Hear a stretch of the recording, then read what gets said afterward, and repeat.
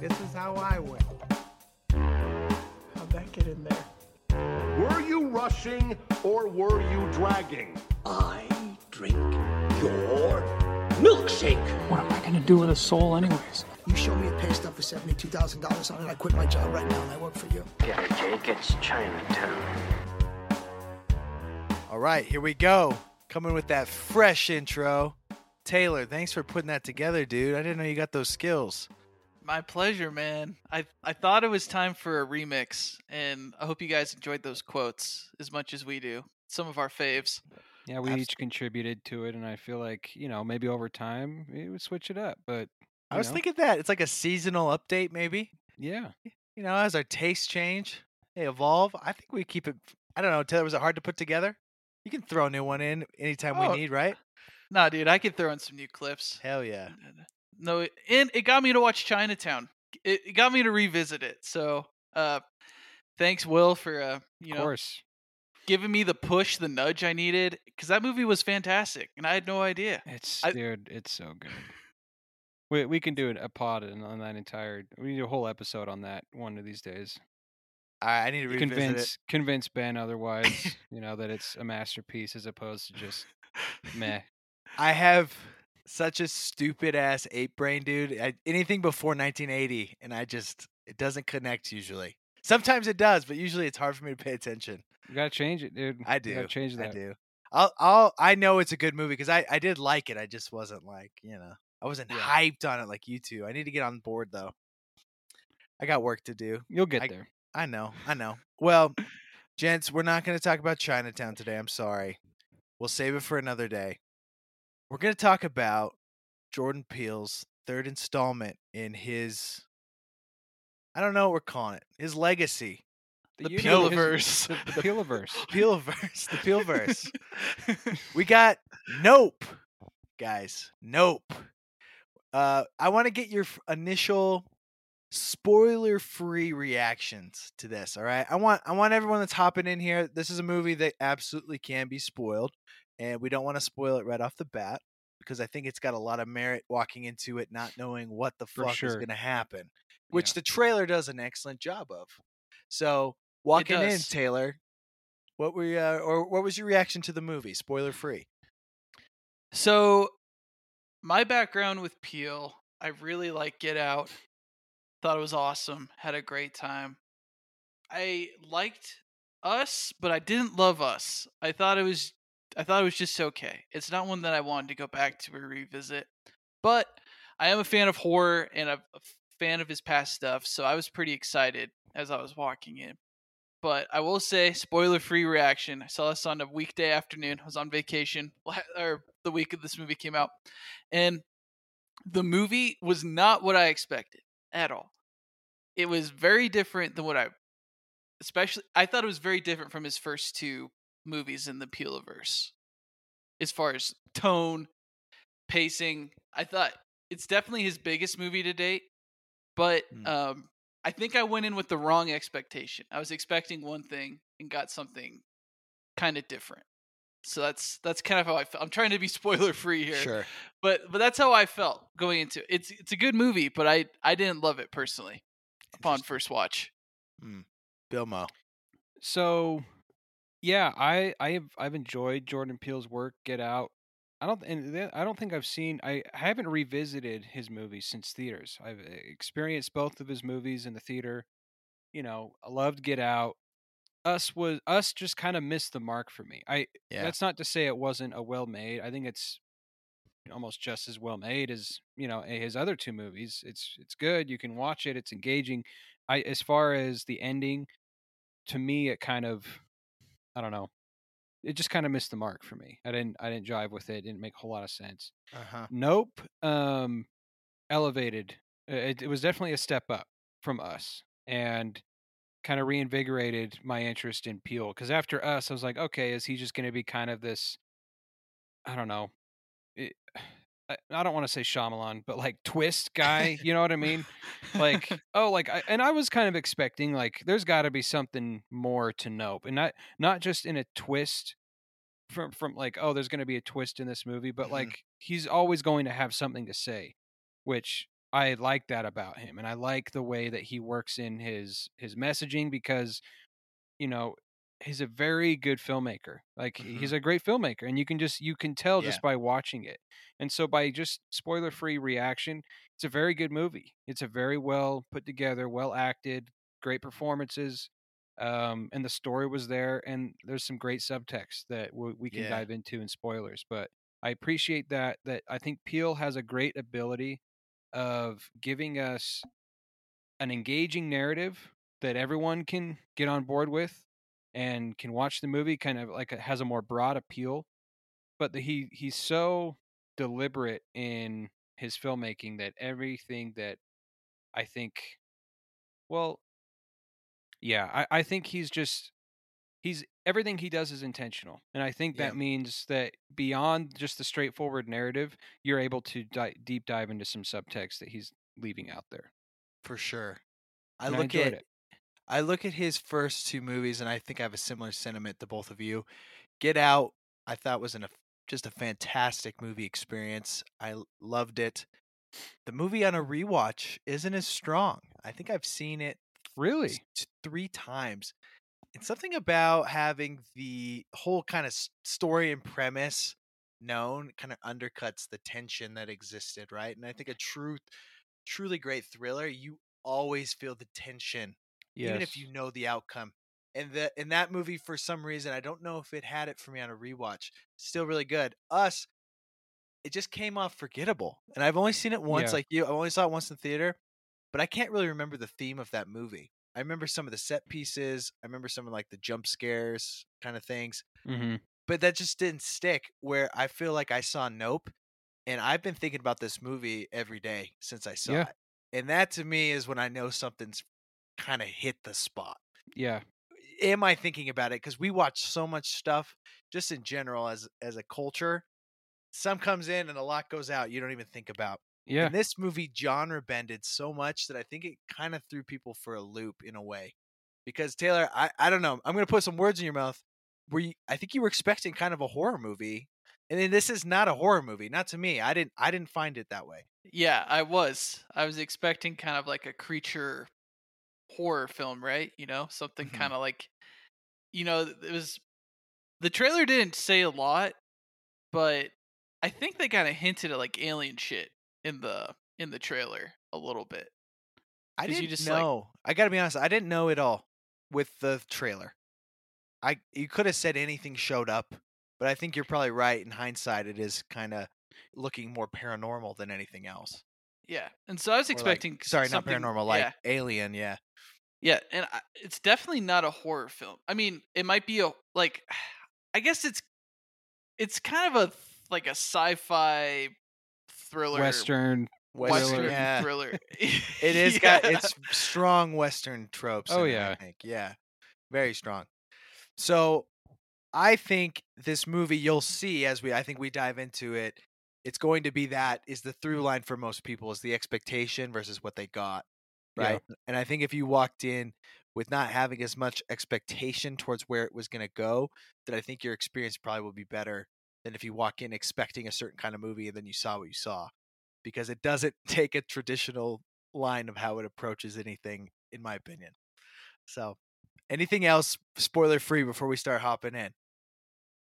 No, I don't think so. I thought that it was a great trailer. I mean, good props Great to trailer. the marketing for not giving away too much. I remember seeing the teaser. You really didn't know anything, and I think the last trailer I saw, I felt like I was like, okay, so there's a UFO. Like you can see it in the trailer. It's like okay, or something like it. Mm-hmm. And so I was like, okay, I wasn't going to take that at face value because of his last two movies. I'm like, okay, this isn't just going to be what the trailer's showing us, but that's kind of what I went in expecting. 100%. So I want to start with the quote that opens the movie, because it shows up and without seeing the movie, I don't know. I didn't have this like in my head after I watched, but it quotes a scripture, Nahum 3:6. It says, "I will cast abominable filth upon you, make you vile, and make you a spectacle." That's how it opens. And then we go into the shot of Gordy, the ape, covered in blood. Film set is just a wreck. And you're going, what movie did I just walk into? Yeah. Frankly, because that was not how you expected that movie to start, right? I think we had a kind of feel for who would be there. I didn't expect to see a monkey covered in blood when I started this movie.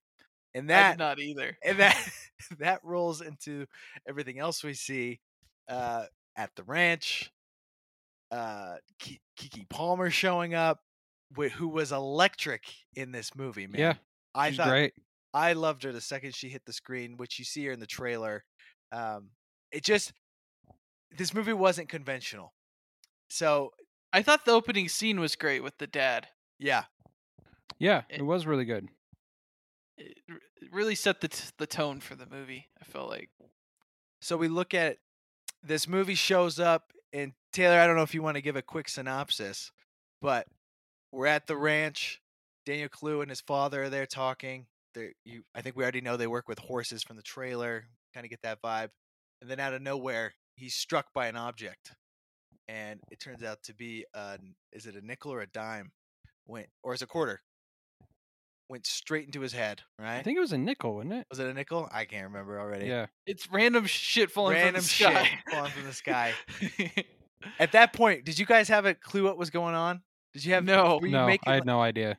Yeah, because there was random shit falling. He gets killed by that piece of change. There's a key on a keychain falling into the horse, right? And you're like, Yeah. what is going on?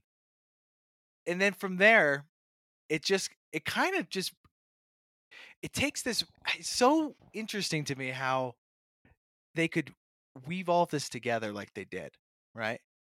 Between the horse trailer and then everything Yeah. that starts to happen from there. So, yeah. So what were you guys thinking with the casting and how we had, the cast they assembled for this one? I mean, Daniel Kaluuya, is it Kaluuya? I Daniel think so. Kaluuya. Yeah. He I've been kind of like lukewarm on him. Hmm. No, like he was great in Get Out, and he's been in some other things, but he kind of just seems like a kind of single dynamic character. Yeah. Like he was in. I remember I saw him in Widows, where he tried to play a really bad guy, didn't totally work. He was in Black Panther. Mm. It's okay. I don't know. I thought he killed it in this movie. I thought he played his part really well. And again, it's not that he was doing something really different. I just think the dynamic that he brings worked perfectly for this particular role. And then having him opposite Keke Palmer just, I think, elevated. They both fed off each other really, really well. So Mhm. that's, to me, for them to, it was perfect to have them carry the whole movie because they were engaging and they were interesting and you cared about what they were doing. And so having them kind of take the reins of the movie really made it work for me. Did you find his stoicism, Taylor, effective? Because I kind of have the same opinion that he's come off more one note to me in Yeah. most of his roles, and I don't know if this is an exception for if I'm being honest.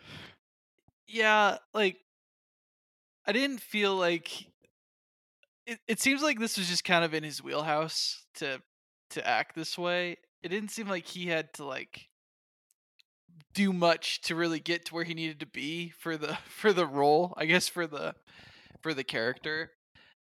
But I will say he did a good job of at least he seemed a little more than one-dimensional to me. Just like he's not like the strong silent type that has no fear of anything. Like there's multiple times in the movie where he's just like, hell no, like it's Yeah. out of there, like he's not like this just unbeatable, just like kind of generic protagonist. So, but I agree. I don't. It's a little. It feels a little one note. I agree, but Well, you make a good point though, because he does have the comedic chops that Peele would expect from anybody in his cast, right? Mm-hmm. Because Yeah. I remember laughing at some of his reactions to stuff going on, right? And Oh yeah. it might have been a simple thing, but it still landed, with his delivery, which takes skill. well, and a guy that's hangs out with horses all day is probably not going to be super chatty. When Right. that's his life. He's just hanging out with animals. Well, One and of I the think they gave just enough character background to understand his relationship with his dad and with Kiki Palmer. And I Mhm. feel like I don't know that I think Peele gave us like there was like one flashback of them, and then there was some storytelling, and then obviously I think even just the opening with his dad, I felt like they had just enough there to kind of understand what's going on in his head Yep. and why he is the way he is. Yeah, and his motivation of kind of preserving his father's legacy was Mhm. conflicted. That's how I interpreted it. Like he had mixed feelings kind of about how his dad did things, but he was ultimately really proud of what he had put together. Yeah. Where I don't know if clearly his skill set wasn't everything his father had as Mhm. far as being like how he could work with the film crew. He was very, Yeah. I How work he with the could horses. present. Yeah. Yeah, like he could not when Kiki Palmer comes in and you see the contrast of like him Yeah. trying to explain everything and it's just very like dull and she comes in and just everyone lights up and it's like Love her. great contrast. So and Great I way think to that enter kind a of movie. and I think it kind of sets the tone. It's like they really do complement each other throughout the whole movie. Mhm. And in a lot of different ways. And I think Their it their works. sibling relationship felt believable to me. Mhm. Like they kind of had the banter, kind of like the infighting that you have with your siblings. I feel like they did that pretty well. And there's something poetic about your children kind of possessing the best parts of you, right? Collectively. And that's kind Yeah. of how they came together as a pair, supporting each other, which is just nice. I I I really enjoyed Kiki Palmer's energy. I seriously can't say it enough because every time she was on screen, I just loved the way she handled herself. She had such a Mhm. presence. Her lines, her delivery, I just thought it was great. So you have this kind of opening, soft opening. They're struggling as a business. They're trying to figure out how to handle the horses, which propels us to this amusement park, Western themed ranch out in Central California, is what I'm assuming. Tell you'd know better than me, I think. And we finally meet Stephen Yeun in the movie, who's Jupe in the show.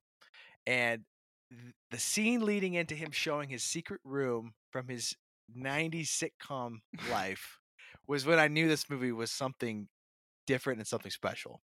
How did that scene work for you guys when he kind of shows what was it, Gordy's home, or what was the name of the show? Yeah, Gordy's home. Gordy's home, kind of the secret compartment in his like Western office that has Yeah. all this memorabilia from his People 90s pay sitcom. $50K a night to sleep in. Sleep in it. Right? He comes in, and we come to find out that there was a horrific event on the set of his show where he was a child star. And this is very like, if you watch BoJack Horseman, I kind of thought of that the most, but it would be like a Full House or any of those shows where it's kind of Oh, family yeah. friendly, right? Growing Pains. Growing type show. Pains. Yeah. Throw it in. It's just the most traditional show you could think of.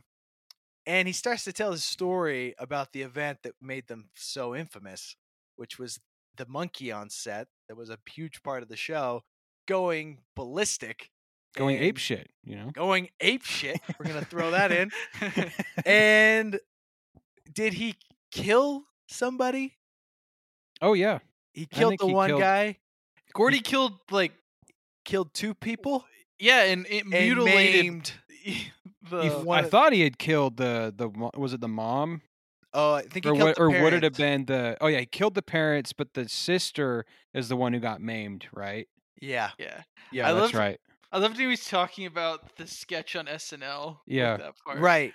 Catan kills it. Dude, Stephen Yeun was great in this movie. Incredible. Again, another great I performance. wanted more of him. Like, yeah, I did too. Like you could do a whole movie, like you could do a Nope like universe movie and just Just around focus that. on him because Uh-huh. he was such a great character and his whole backstory. You could classify it as kind of derailing from the story or the movie Yeah. because it really it's like a whole different movie inside this movie that you could explore. This whole other Yes. story of how he's dealing with this trauma. He experienced this as a small child on the set. We get a great flashback of it. One of the most disturbing things I Yeah. think I've seen this year. Uh-huh. It's a horrific scene. But and it's crazy. It's cool to see how how Jordan Peele shows that he's dealt with it and how he's Mhm. coped with it. Like you said, like he's like, oh, like what happened, and he doesn't even address what happens because I think he doesn't want to face that reality. He wants to just, oh, it's an SNL sketch. Have you seen Chris Kattan? He's great, and he tries to go off on that. He wants to.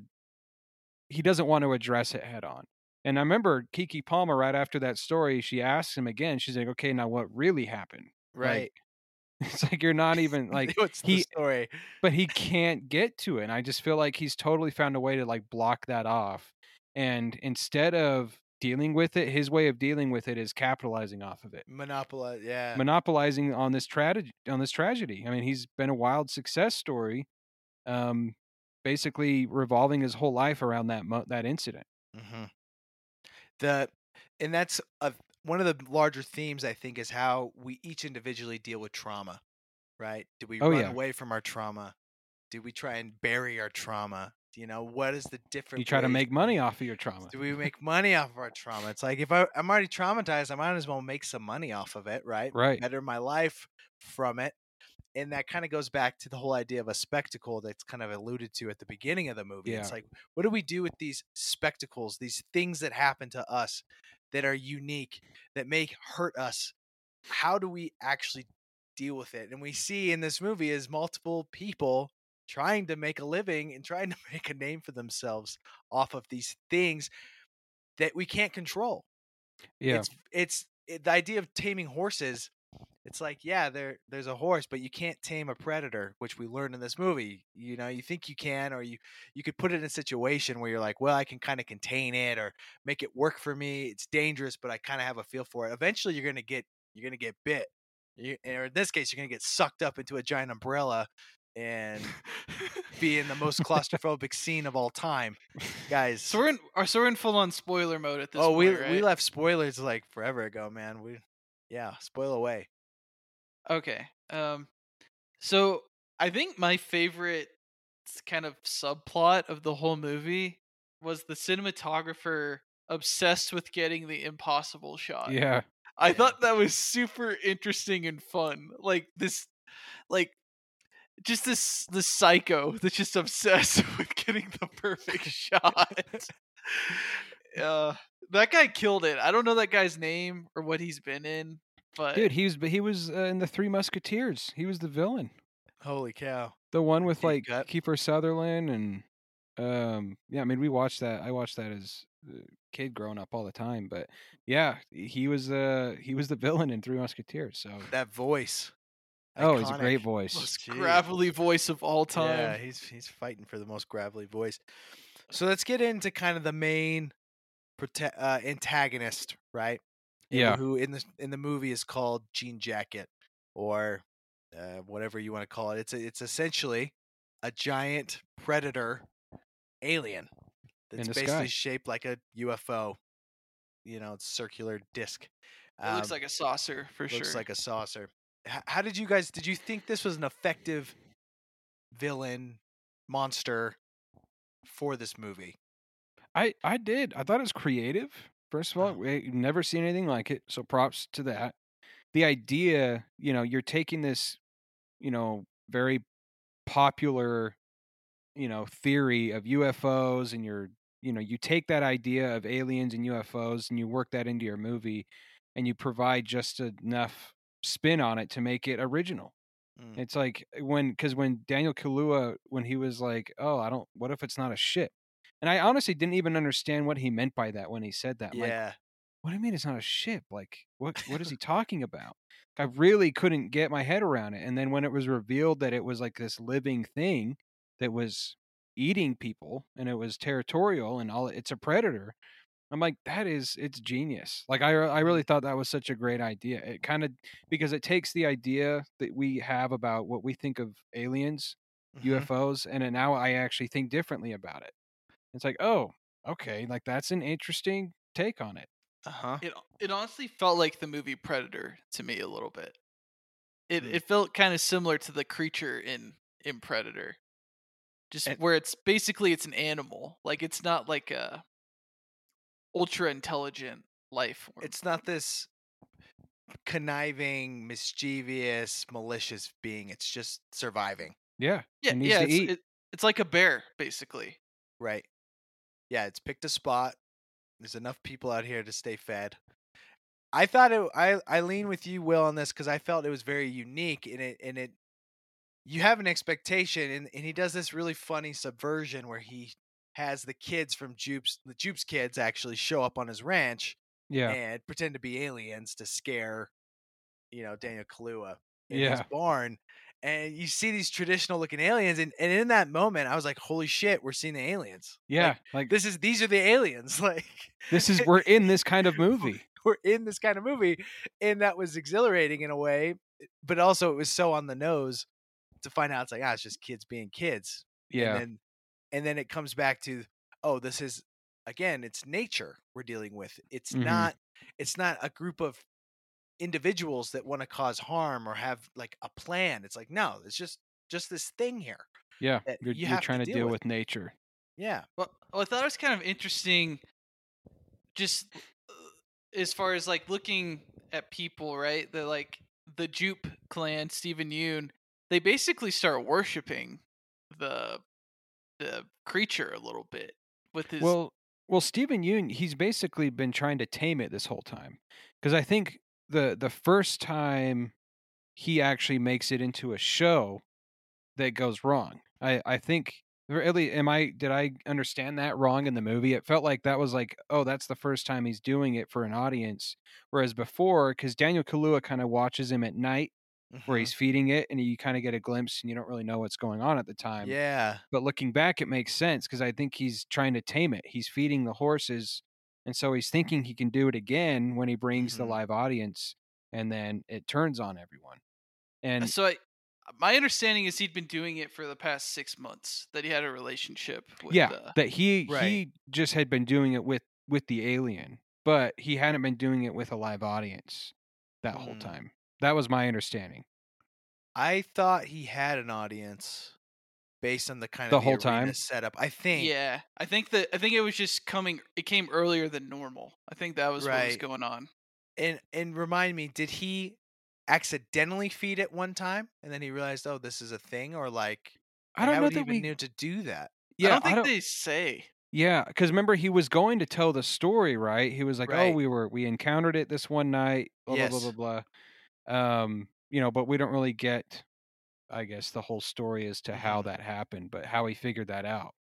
Um, but yeah, I don't know. I thought that because like he's in there rehearsing the lines almost as if he were doing it for the first time, but maybe he Mhm. just does that every time. The I showman, don't man. know.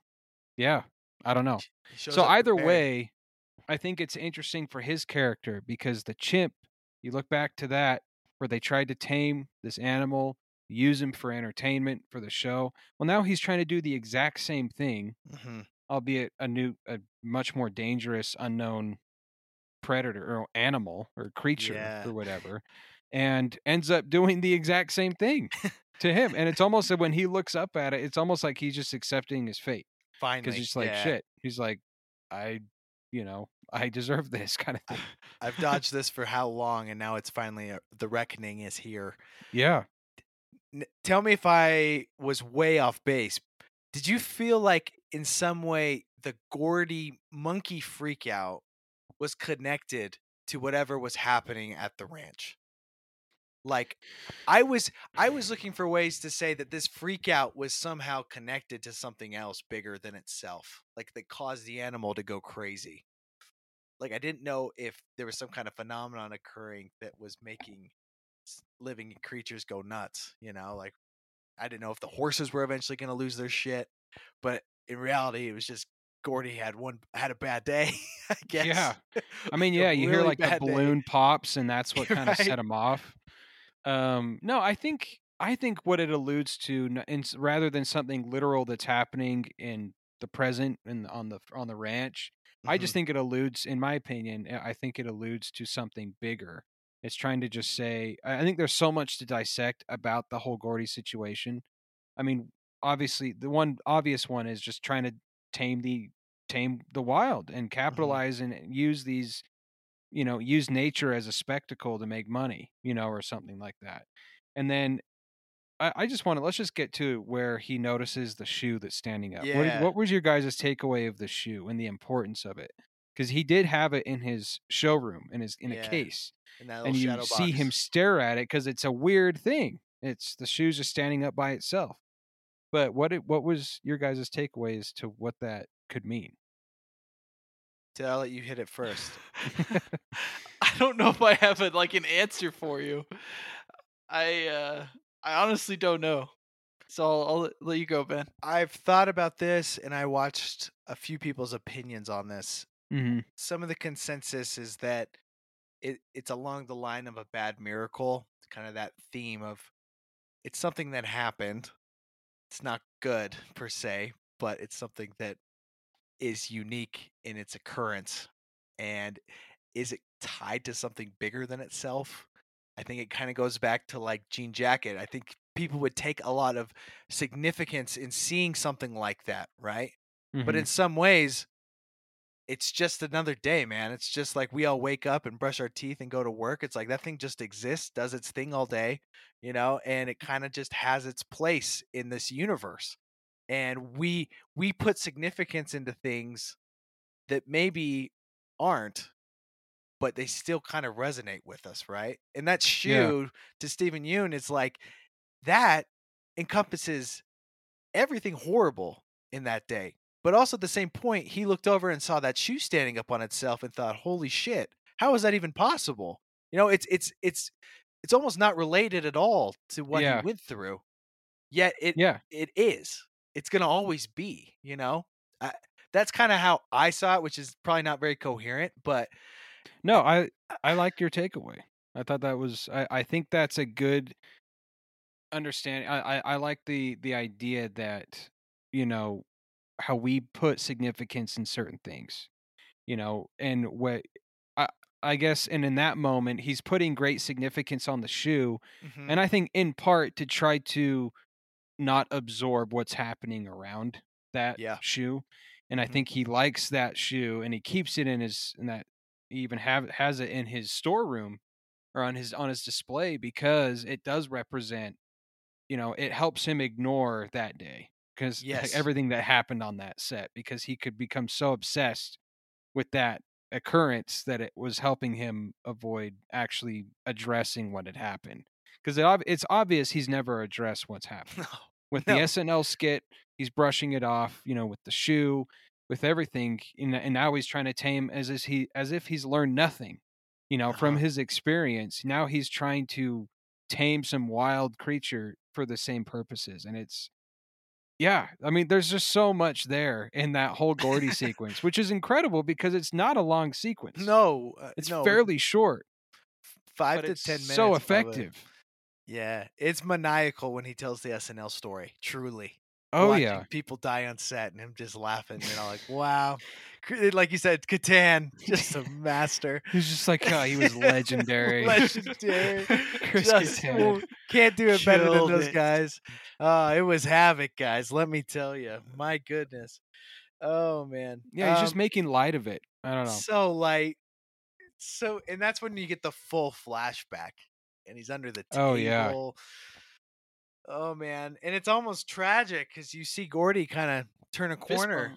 Yeah, he was ready to cool down a little bit. Oh, my goodness. I think somebody else we need to give some love, and I want to get your guys your thoughts on him. Our boy from Fries, and I'm not remembering his name. Angel. Just great. And this great is where, character. Peele is like, he's a master of comedy. He knows how to place these characters into a story and make them believable and just naturally funny. It's just all teed up. 100%. Just the levity, the little quirks about him. He's just great. And rest in peace, Fries. We had a Fries when we lived in Oregon back in the day, but I think they're all gone now. So I didn't even know Fries was a real place. Yeah. Or a real business. Place. I thought he just made it up. It was like, Hastings? Yeah. And Best Buy? Oh, yeah. And a Radio Shack. Circuit City? All of just it in massive. one. Yeah. Huge, dude. You wow. Build a computer. You could buy any CD you ever wanted. Of course, you got the video games, dude. Like, it's a legit store. So that's awesome. It's a bummer it's gone. Oh man. All right, so we got to talk. So Stephen Yeun, he's such a highlight today, and I agree with you. Like, I wish he could have been in the movie longer. Give him another scene. I think his place in the movie is just phenomenal, and there's so much to pull from that. Mm-hmm. Can we talk about the scene when they all get sucked up? Because I gotta tell you guys, I think that's the most disturbing death scene I've seen in a long time, where I was viscerally upset. I felt uncomfortable. I'm already a little claustrophobic. Like the idea of being like in a tunnel or something where I can't move my Oh man, arms. yeah. To see you just in this tube with how many other people just stuck, Oh my gosh. screaming, floating around, children. It kind of looked like a bouncy house It did. material a little bit. Yes, going in there. like when you had to squeeze through like a haunted house, you know, and they have those like tubes you got to go through, but it's just like going vertical. Yeah. Yep. Did you guys have that And- same reaction, or was I just being a baby?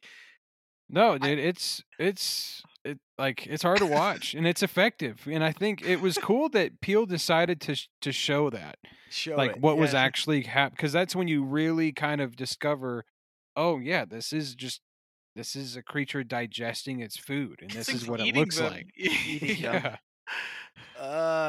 Yeah. Taylor, do you understand the physiology of this creature? What is it doing to the humans? Does it compact them into like a whatever it does to excrete what it doesn't eat is just its own thing altogether. I'm not gonna claim to know the physiology of this creature because when it unfolded, I was like, "What the fuck?" Like when I saw Yeah, the it, unfolding of it was like, I was like trying to understand what was like it was like this happening. beautiful like ribbon, like moth, yeah, moth-like, creature. It was like- it was a really cool design. It was like billowy. It was Yeah. So many tarps or whatever. did Well, not floating in the expect wind. that. What made it more terrifying too was when he sucked everyone up, you can hear him screaming Yes. like in the sky because they're not dead yet, and so they're still getting like you can hear them getting digested, and as the creature's like flying around, you just hear him screaming overhead, and it's like, man, that's effective, man. It's Like, effective. I gotta give him I- props. I thought the scene of the raining blood was incredible. Yeah. And over the house. That was one of my favorite parts of the movie. I thought that effect looked awesome. You don't see raining blood very often. Like literal raining blood. Yes. That was a great scene. Do we have a nitpick with if you don't look at it, you're okay? Kind of, yeah, because It seemed inconsistent to me. it I- seemed now we're inferring that this thing has eyes. I mean, I guess it does. We never see the eyes, but like now in that now it also has like the ability to recognize, that standoff. You know what I mean? Of like Yes. a predator staring someone down. Yeah, it's fine. You know what I mean? It's a nitpick that it may not totally work, but I think when you're in the moment, I think it works. I Well, think. Go ahead. the EMP thing too. I was a little confused, like, because typically with an EMP, you're like frying the electronics rather than just like temporarily disabling them. Well, I mean, was it an EMP though? I mean, I think it was just maybe whatever Yeah. it was giving off, it whenever it was floating over, maybe it was just disrupting all of the Yeah, I would attribute it know. more to its movement is like magnetic or something. And Yeah. so its magnetism disrupts the electrical fields and causes them to stop. That's kind of what I inferred from that, rather than it like was trying to destroy electronics. Like I don't think it was planned. or like it would like choose to release an EMP Yeah. to because I don't think it's self-aware of like, oh, I can't be caught on camera. I'm going to destroy all of the Mhm. cameras in the area. It's just a natural part of its, being. It goes back to that bad miracle when the praying mantis flies into the camera. It's like you feel like Yeah. it's like, oh, it's doing things to cause this disturbance so that we can't see it. When really it's like, no, they're not related. It just sucks that happened right when you had it happen, Yeah. right? I think that's his point, but I don't know. And I will say this, I think the whole idea of not looking at it is meta commentary on humans wanting to look at Yes. spectacle, right? And Yes. like want to see harm. Like the idea of seeing Gordy kill those people is like the thing of legend, that it was on camera and you would always wonder like, oh, what if we could actually see that footage if it was never released? You know, like who Yeah. would pay to see that kind of event? And that's like the thought is like, what does the film industry exploit? What do we all exploit As for our human own gain? beings. As human beings, Yeah, right? not even just like the film industry, but like I think that just goes back to like what is the very first thought that Daniel Kaluuya and what's her face, Kiki Palmer. I don't Kiki forget Palmer. her name. What their very first idea is to, hey, let's do this to make money. Let's get Right. it on camera. Let's get it on foot. And like I think that is a very much, yes, it's like on the nose, but not really. Like Jordan Peele is totally just saying, look, we are a culture that wants to capture everything we can. Mhm. Like is almost as if you don't catch it on film, it doesn't exist. Yeah. If you don't take a picture of it, if you're not filming it, it may as well not exist. And I think that that is a huge theme that he tackles in this movie that culturally is totally relevant. It's true. Like Yeah. people at concerts nowadays, you look in a field of a concert, you're just seeing cell phones in the air. That's all you're seeing. And it's like you don't just see like people enjoying things like that anymore, because if you don't film it, and it's almost as if you weren't there. You can't Instagram it, it's like, were you really there? Did you really experience it? You know what I mean? And I think that this just kind of takes that idea and blows it up to this next level where it's just like, hey, we can become rich if we can just get the impossible shot, and that's what they spend the entirety of the movie trying to do. Get the Oprah shot. That's Yeah, all they needed. get the Oprah shot. That's all it is.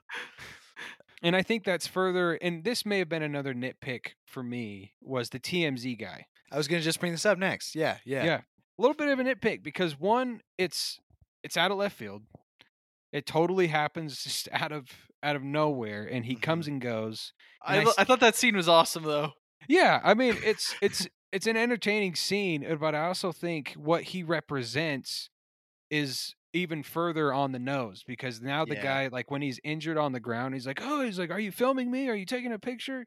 Like even while he's about to die, he's worried about being caught on camera or catching whatever it is on camera.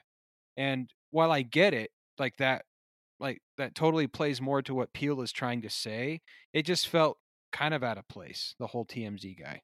I think it actually, that the way he reacted to him crashing and that, like you said, like, oh, film me, did you get it on camera?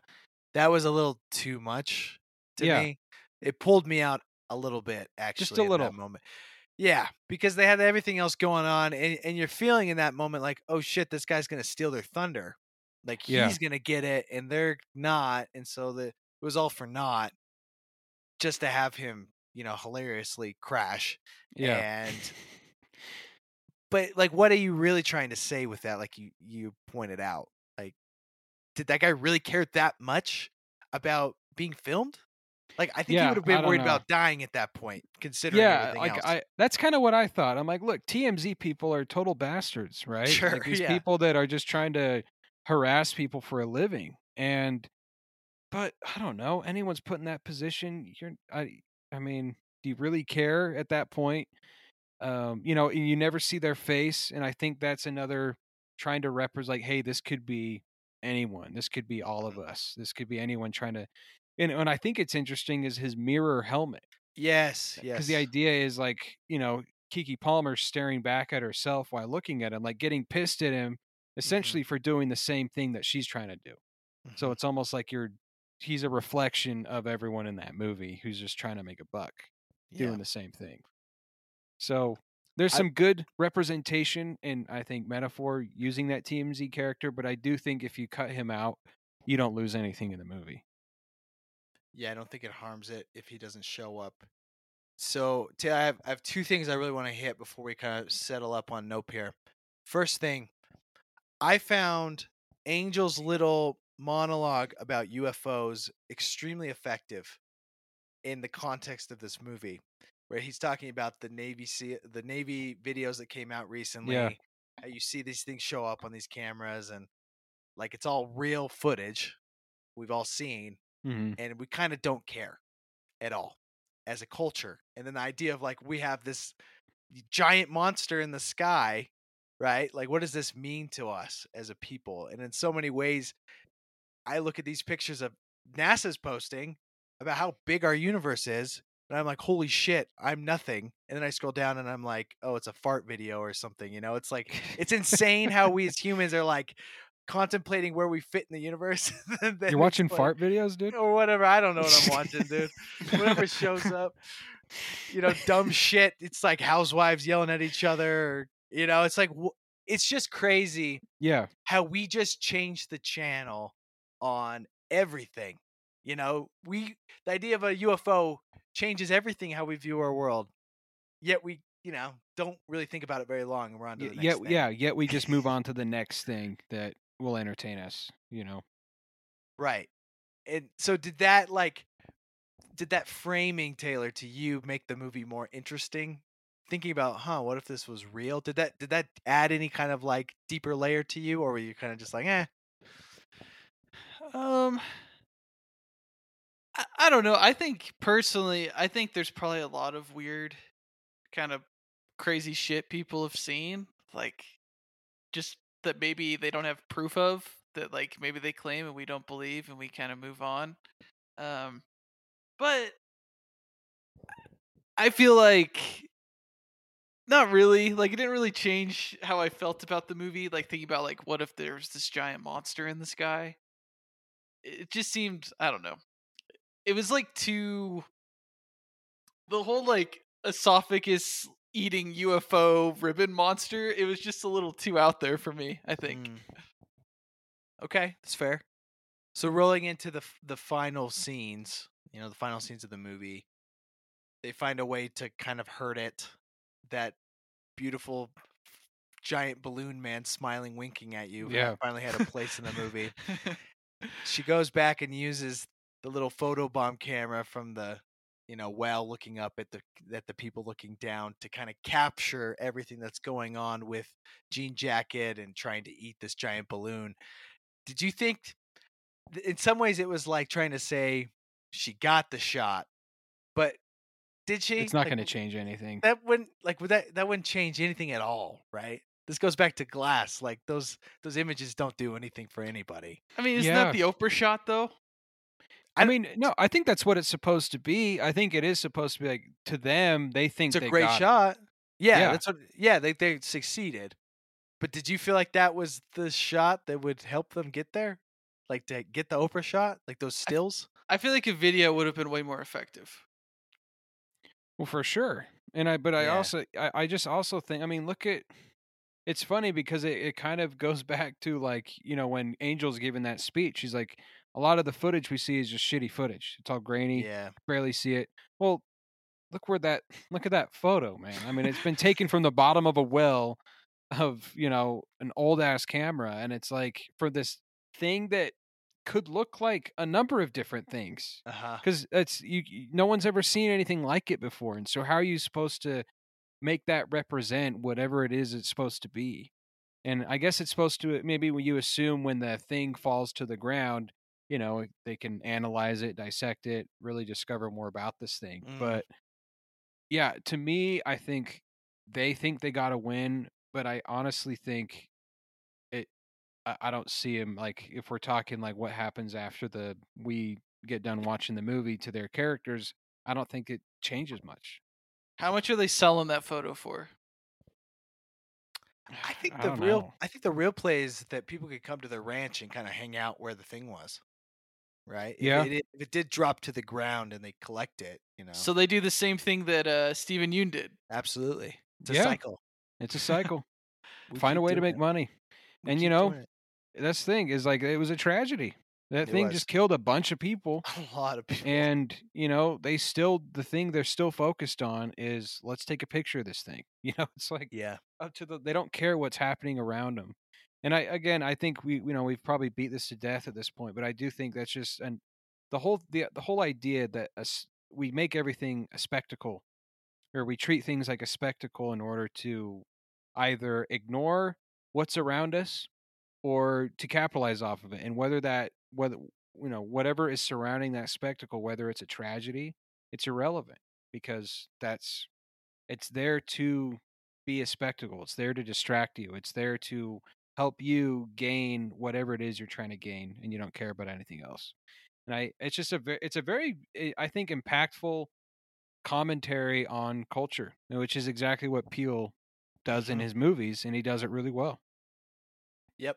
I'm looking forward to a revisit of this in like October. Yeah, I am too. I'm going to watch this with the wife. I want to see where I land with it after a second watch. Right now, 4 stars. Yeah. 4 out of 5, baby. 4 out of 5. That's where I landed. Tay? I'm probably going to give it 3 for me. That's 3 fine. out of 5. Let's Hey, talk man. about a 5-star movie. Let's Oh, go. Gray Man. Greatest movie ever made on Netflix. Yeah, let's hit this quick, guys. I don't know if I have a lot to say. This movie was really expensive. It has All right, a good cast. I think before we get going, I think we need to just take the budget discussion out of it. I think we need to view this movie independent from the $200 million budget. Okay. I don't know what that Okay. adds. Yeah. What Because- do you, or I detracts. don't think I was going to talk about it. No, Yeah. no. Well, But now I just think- want to. Well, Hey, you put me in a corner. Can't Well, put baby in a corner. Come on. a lot of what I've heard is that basically like this is the best Netflix could do for $200 million. It's always that this is what we got for $200 million. But I think if you didn't know how much money that movie cost, would you have a different perspective on the movie? That's my question. I'm going to say if- no. I'm going to if say you- no as well. Not Interesting. this particular movie, because I mean, we can get into it, but I feel like I think a lot of those tweets, because I've seen similar things, like a lot of them are related to Marvel movies. Like they'll show a shot of like Black Widow of the scene where like Florence Pugh is like flying off the ship, and he's like, yeah, this movie cost $200 million, and then they'll show like a $50 million movie that looks way better, or something like that. Just kind of shitting on the VFX department of these Marvel movies or these big budget, huge budget movies. Is that kind of what you're saying, Yeah, Taylor? Is like well, we don't yeah. want to belittle it just because it's like, oh, well, look at this $50 million movie that looked better than this. Yeah, movie. that's I kind don't of that's know. kind of my point. It's like just because something's more expensive doesn't mean it necessarily like has to be superior in every aspect.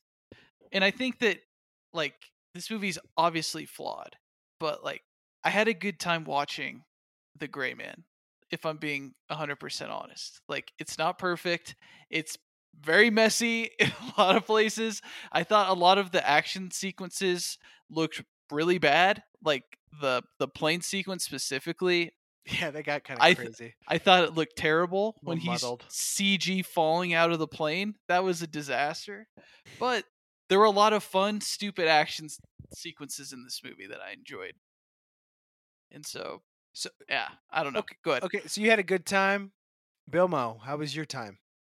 I enjoyed it too. I did. I mean, and I may have been colored by the reviews I had been seeing before on like Letterboxd and Twitter. People really just kind of shitting on it. I'm not saying it was like this is garbage. I mean, but I do think I was colored by that aspect because it's like I was going with. I mean, it's look, Ryan Gosling, Russo brothers are plenty capable of making a good movie. Yeah. They're good at action. Ana de Armas, Chris Evans. I mean, who's a total prick. Finally. on and off the set. Oh, you mean, got deets offset? No, I mean, I don't know anything specific. I just think he's a douchebag. He's a in real douchebag. life. Totally. Yeah. And so, No, he and was I born think to be a douchebag. yeah, and that's where he works. He works best in the movies where he's playing a complete asshole, dude. And Like that's why we wasted a decade with the Captain America bullshit. yes, we totally did because you It's like- watch this and then you watch Knives Out, and he is so much better and like enjoying himself, and you can almost just buy into his character more when Yeah. he's just being a total ass. And I feel like I actually think he worked well. He and Gosling worked well in this movie together. Mm-hmm. And Ana de Armas. I thought the cast was good. I She's did. great. I liked all three of them. Beautiful. Billy Bob, nice little throw in. You know, Yeah. he's doing Billy Bob stuff that he's supposed to do in his movies. And He seemed And- way overqualified for that part. And who else? and kid actress from and the Once kid Upon a actress, Time yeah. in Hollywood. And the kid actress. And the kid actress. They had to use the Can't- kid in this movie. He couldn't get away from it. But she's spunky. Vendetta against kids. She's an adult in a kid's body with cancer. How do we rate whatever. this kid She actress? has a pacemaker, bro. amongst other kid actors. I thought she was fine. Yeah, I don't think she was actively bad. She definitely wasn't good. She's She not was good. fine. They wrote her to be too like spunky. They overdo Spunky, it and yeah. like an asshole. Like she's like, I'm a smart asshole. Like Yeah, and I'm immune to watching people die and Yeah. being okay And- with it. And I really like Vinyl. and I love Yeah. Vinyl. She's an old soul. She's fine. It's yeah. Can I tell you guys my biggest beef with the movie? Go for it. And I hate this shit. This isn't new. I fucking hate when they go to like 25 different cities and Well, I was countries gonna say that's in where a movie, the budget is, dude. Because they And went they to every put- country. and they put Yeah, the they were stupid, actually there. Yeah. and they put the stupid card over. We went here. We went here. I don't give a shit where you go in these movies. I don't give a fuck if it's Bangkok or Prague or Australia. It doesn't matter to me. Just stay put. It drives me crazy. But it just shows they're like really moving. They're going everywhere, man. This place But is he's just on the run. nonstop on the run. But it adds nothing. I to think the it. movie. I think it adds something. I mean, I think it makes for it's a more interesting movie as opposed to hey, the whole movie took place in New York. I don't know, like the fact that it does show that one, the network that he has is way bigger, than Deep. just like a city or a state or even a country. It's just like he has contacts in all these places that he's been working for all of these years, and I think you can showcase that by making the pit stops that he does along the way. It just felt excessive in this movie specifically. $200 million, dude. It was That's like why. every 10 minutes, they're like, we're in a new location now. Yeah, he's on the run. Like, oh. He's running, man. Crash the plane over Turkey or some shit, and then they go to Prague, and then they go to France. I don't know, Greece.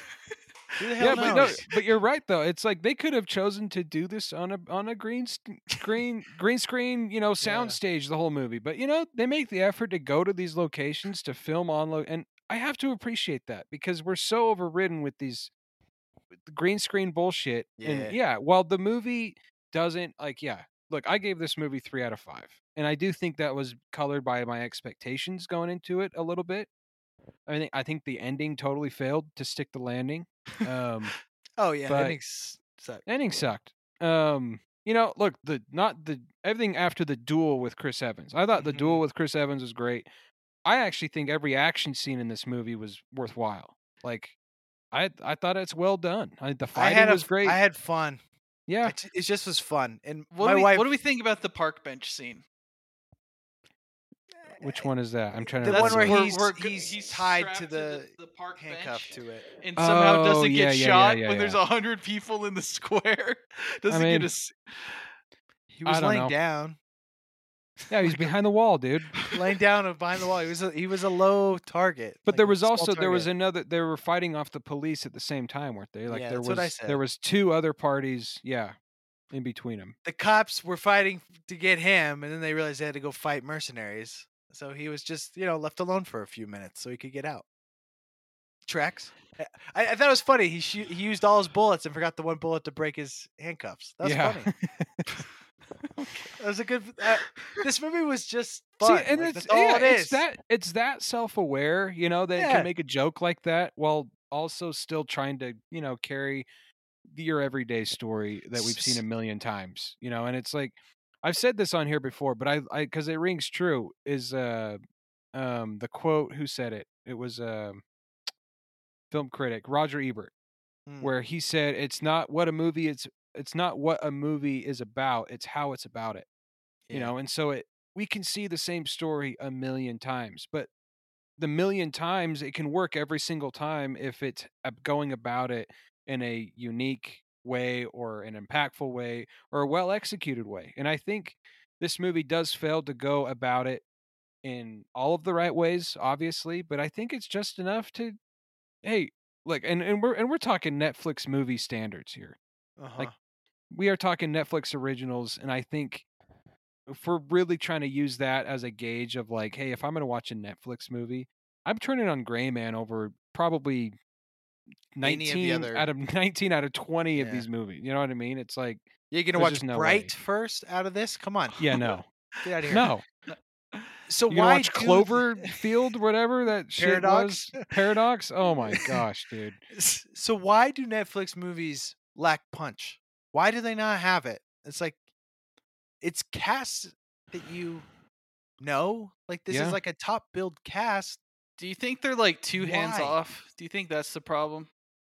Because like with a studio movie, there's a lot of like Hands on. there's a lot of hands going in. There's a lot of cooks in the kitchen, if you will, right? So it's you're almost arguing that it's to a film's benefit to have the studio maybe being more involved than less. you see a lot of examples through movies where studios stepped in and said, change this one scene, and like Oh, it yeah. can completely change the movie. Like Mm. you see that over and over. A producer's like, no, change this. Like sometimes, like I think sometimes as a creator, maybe you get too indulgent in like. Sometimes you need to be a little tempered. I think. Rein you it know? in a little bit. Yeah, you need to have someone to you can't just be surrounded by yes men, like Yeah. it's worth it to have someone there that's going to pull your reins back a little bit. And I think you're right, Taylor. I do. I think Netflix has been a great and streaming in general has been a great example of like, hey, let's let these guys have free reign. Let's give them money to do what they want.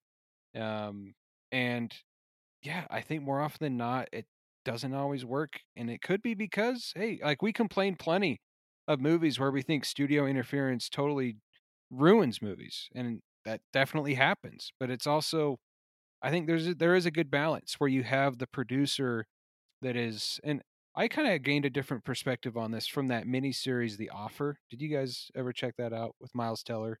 Mm-mm. The whole miniseries is about the making of The Godfather.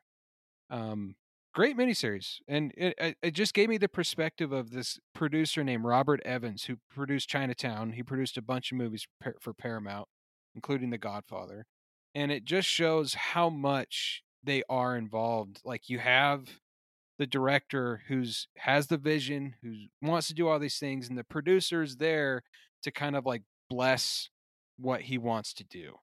And I think there is a good balance there when you have a good producer and your director that has a good relationship. And I think Netflix lacks that producer aspect because Netflix is the producer. And it Yeah. seems like they just said, here's the money, go do what you want, Bye-bye. And I think it just fails to, more often than not, they're not going to be able to, create a quality product, as quality of a product as they could otherwise. So I'll leave you with this. What would the Gray Man benefit from to like take this movie from a 3 to like a 4-star movie? I've got an idea. I'm curious what Taylor would say though. I think it needs to go more John Wick style. I think they need to focus more, like basically make it all practical. I think that's what they need to do. So it 'Cause was they're- for you more of a visual style than a thematic story that was yeah, lacking. like it. I think this movie is clearly self-aware. It's clearly intending to be silly. It's in on the joke. It knows it's ridiculous. It's supposed to just be kind of a fun time, I think, with cool action. And I think a lot of the scenes, like the plane specifically for me, looks so bad that it took me out of it. Like I want to see like Mission Impossible John Wick level just practical stunts and shit like that. I think that's what would take it for Gray Man 2. I hope they go more that direction. And that shows why those Mission Impossible movies, John Wick movies are what they are, because it's not that you want that. You want what you just described in the movie, but not a lot of people can do that is the thing. Yeah. They can't do it safely. It's hard to set They're up. willing to do it. Or willing to do it. Yeah. And that's what is nice when you have movies set themselves apart from doing things that are really difficult. I'm going to jump on this bandwagon here. The whole plot with the kid ruins the movie, frankly. It's very it's just such a trope of like young kid that needs to be saved, got some condition, had a cop-out. tough life. It's just a cop out. They had to shoehorn in all these scenes of them trying to save her and give him like that's the reason why he does what he does. Yeah. I don't know. Totally agree. It slowed things down for me. I want to see freaking Chris Evans and Ryan Gosling try and best each other because they fucking want to best each other. You know what I'm Yeah. saying? Like that's enough. Just let their machismo do their shit, and let's run with it. Because I thought everything else that kind of got pulled in, it was like, yeah, we've seen this how many times, and I don't think it was done very well. I think Gosling as a cold-blooded killer is more interesting too. Yeah. Like that he doesn't have a reason for why he killed his dad. It's just Yeah. He can if have they the didn't daddy have- trauma. I think it's okay to have the daddy trauma. I don't know. I think it's It's You could also go a either trope. way. Yeah, you could Yeah, take it's it or also leave an it. easy trope. I agree. I think you could go like, hey, what if you don't really know why he killed his dad? You know, Yeah. why do leave you it maybe ambiguous. you don't leave it ambiguous. Dude, I totally agree. You leave the kid out of this movie once again. I mean, why was Billy Bob not enough? Because he had the father figure Yeah. relationship that they kind of alluded to. They didn't get to explore Right. a whole lot. You just kind of you're just supposed to accept that for 10 years they were working close together. You know that obviously Gosling doesn't have his dad. He acted as and like, why is that not enough? If like they kidnapped Billy Bob and threatened to kill him, why do you have to go take it one step further and have Billy Bob's niece involved, and that's somehow gonna get Gosling's motivations up? It's just like, because now we have to waste scenes to some kid Yeah. that I don't give a It- shit about. It is No pretty one does. funny. It's pretty funny that both of his mentors, both kamikaze bomb, sacrifice themselves for him. Yeah. And they're like literally the same exact way. They blow themselves up for to save Gosling. It's That was pretty funny.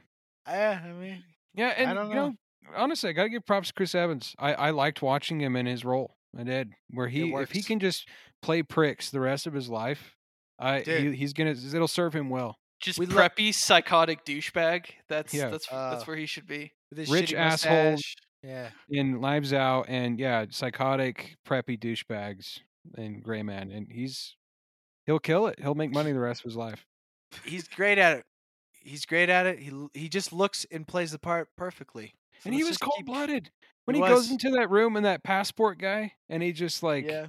He's like, "Hey, where's my money?" And he just shoots him without even like Right. looking at him. I'm like, "Damn, dude!" Like, you know. And I also Shot think this the movie, pilot.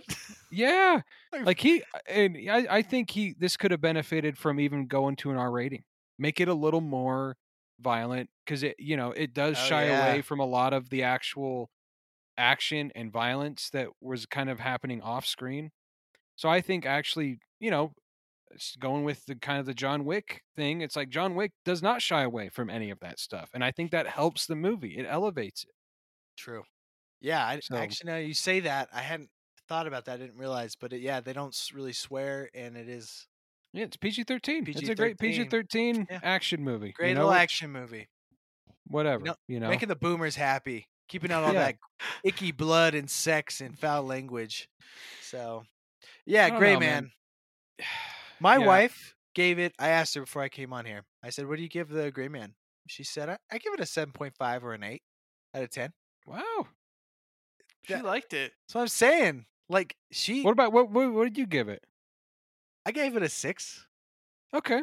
What about out of stars? Like, was that? Yeah, is that it's a 3 a out of 3. 5? It's a 3 out of 5. Yeah, yeah. I I gave like. it a 3. I know you do the 5 stars. I just like the 10 because I feel like I get a little more. I don't know. Little more I guess you wiggle get it room. both ways. Yeah, because you do the Yeah. halves. I guess. I give it like a 6.5. I think. So It's a you're- great you're- watch. Yeah. One- It is like a a great one-time watch. watch. I'm never gonna watch it again. I'm never No. turning it on again. There's no reason to. Why would I? There's really then- no reason to. Like, that's the thing. There's nothing to pick apart this movie. There's a lot better movies that I can have on in the background if I want Right. something on in the background.